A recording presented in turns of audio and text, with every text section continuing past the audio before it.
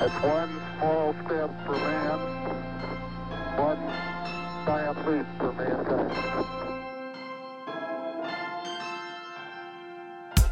Welcome to The New Next, a podcast that addresses current events and how they will impact the future.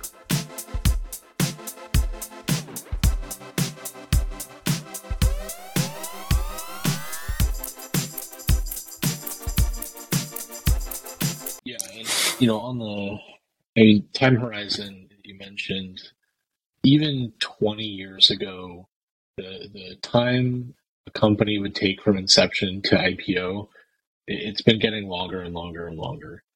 So this is not the reason these things are 7 to 10 years, and Matt said they're pushing into 15-year funds is people are staying private longer. There are positives and minuses to staying private, but it used to be that maybe you would start and spin up and you would go IPO or sell in 2 to 5 years, and that was great for a 7-year fund. But companies are staying private 10 plus years, and so even if you have thousands of employees, they all have private stock and they can't sell it. So it's like it's for the business, maybe it's a great way to grow and kind of grow without the overhead of public reporting and all that kind of stuff. But it has drastically changed how people build portfolios and things like that. And in terms of the institutional investors, pension funds and things like that you mentioned, even right now where we have the market going down, the public market going down, a lot of those places are asking these funds that they don't reprice their company until a new round. To actually go and mark to market, to reevaluate their portfolios. And from a fund perspective, you prefer not to do that. It makes it look like you're losing money, you're down when those companies are continuing to grow, and in the future will probably, who knows, maybe be successful.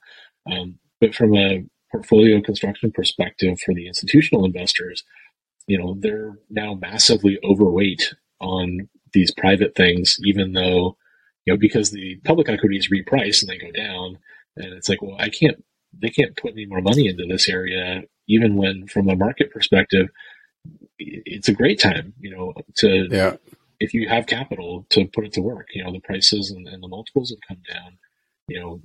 Maybe we'll continue to be kind of in this recessive state for another year or two.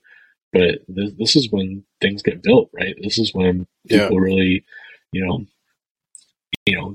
everybody that is leaving Amazon and Twitter right now, what are you going to do? Are you going to go build something? Are you going to, it's a great opportunity to find great deals. And definitely, if we look at the 2008 and 2007, crash and recession, the quote unquote smart money actually stayed out for way too long. And so, but it requires people to kind of suck it up, reprice stuff, be realistic about, what's going on and make some smart decisions. So. Yeah, I think, like, to your point, we used to have a lot of regional stock exchanges and like Northwest, stuff like that. So you'd see a lot of companies IPO at a $40, $50 million valuation because they needed the capital. And like, my brother Eric he's director at Silicon Valley Bank, and they basically, or they're publicly traded now, but they started their niche thing with this venture debt investing. So they would provide debt capital, oftentimes along with financing rounds for companies, where it'd typically be more equity.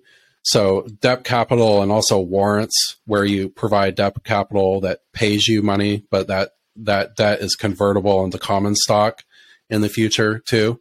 So they've kind of filled this niche for that capital need from, kind of your mid-series level investing level towards IPO, that's allowed people to basically extend, work more on kind of like I guess, gestating their baby, so to speak, leaving it in the womb a little bit longer. I don't know what to say before it gets out there and really goes. Because from an investor sense, up until recently, you'd typically eventually go to market and then get a higher multiple. So you'd capture more of the upside while it was private, and then also get a bigger bump once you actually like went to markets.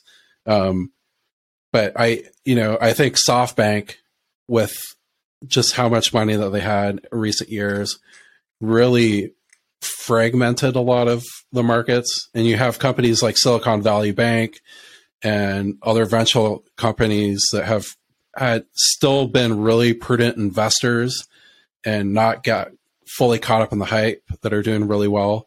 But there's a lot of people that got caught with their pants down, so to speak, So, but it's If you would like to learn more about the New Next podcast, find us at thenewnextpodcast.com, where you can suggest a topic you would like for us to cover. If you enjoyed what you heard, share the podcast, tell a friend about it, or rate us with 5 stars.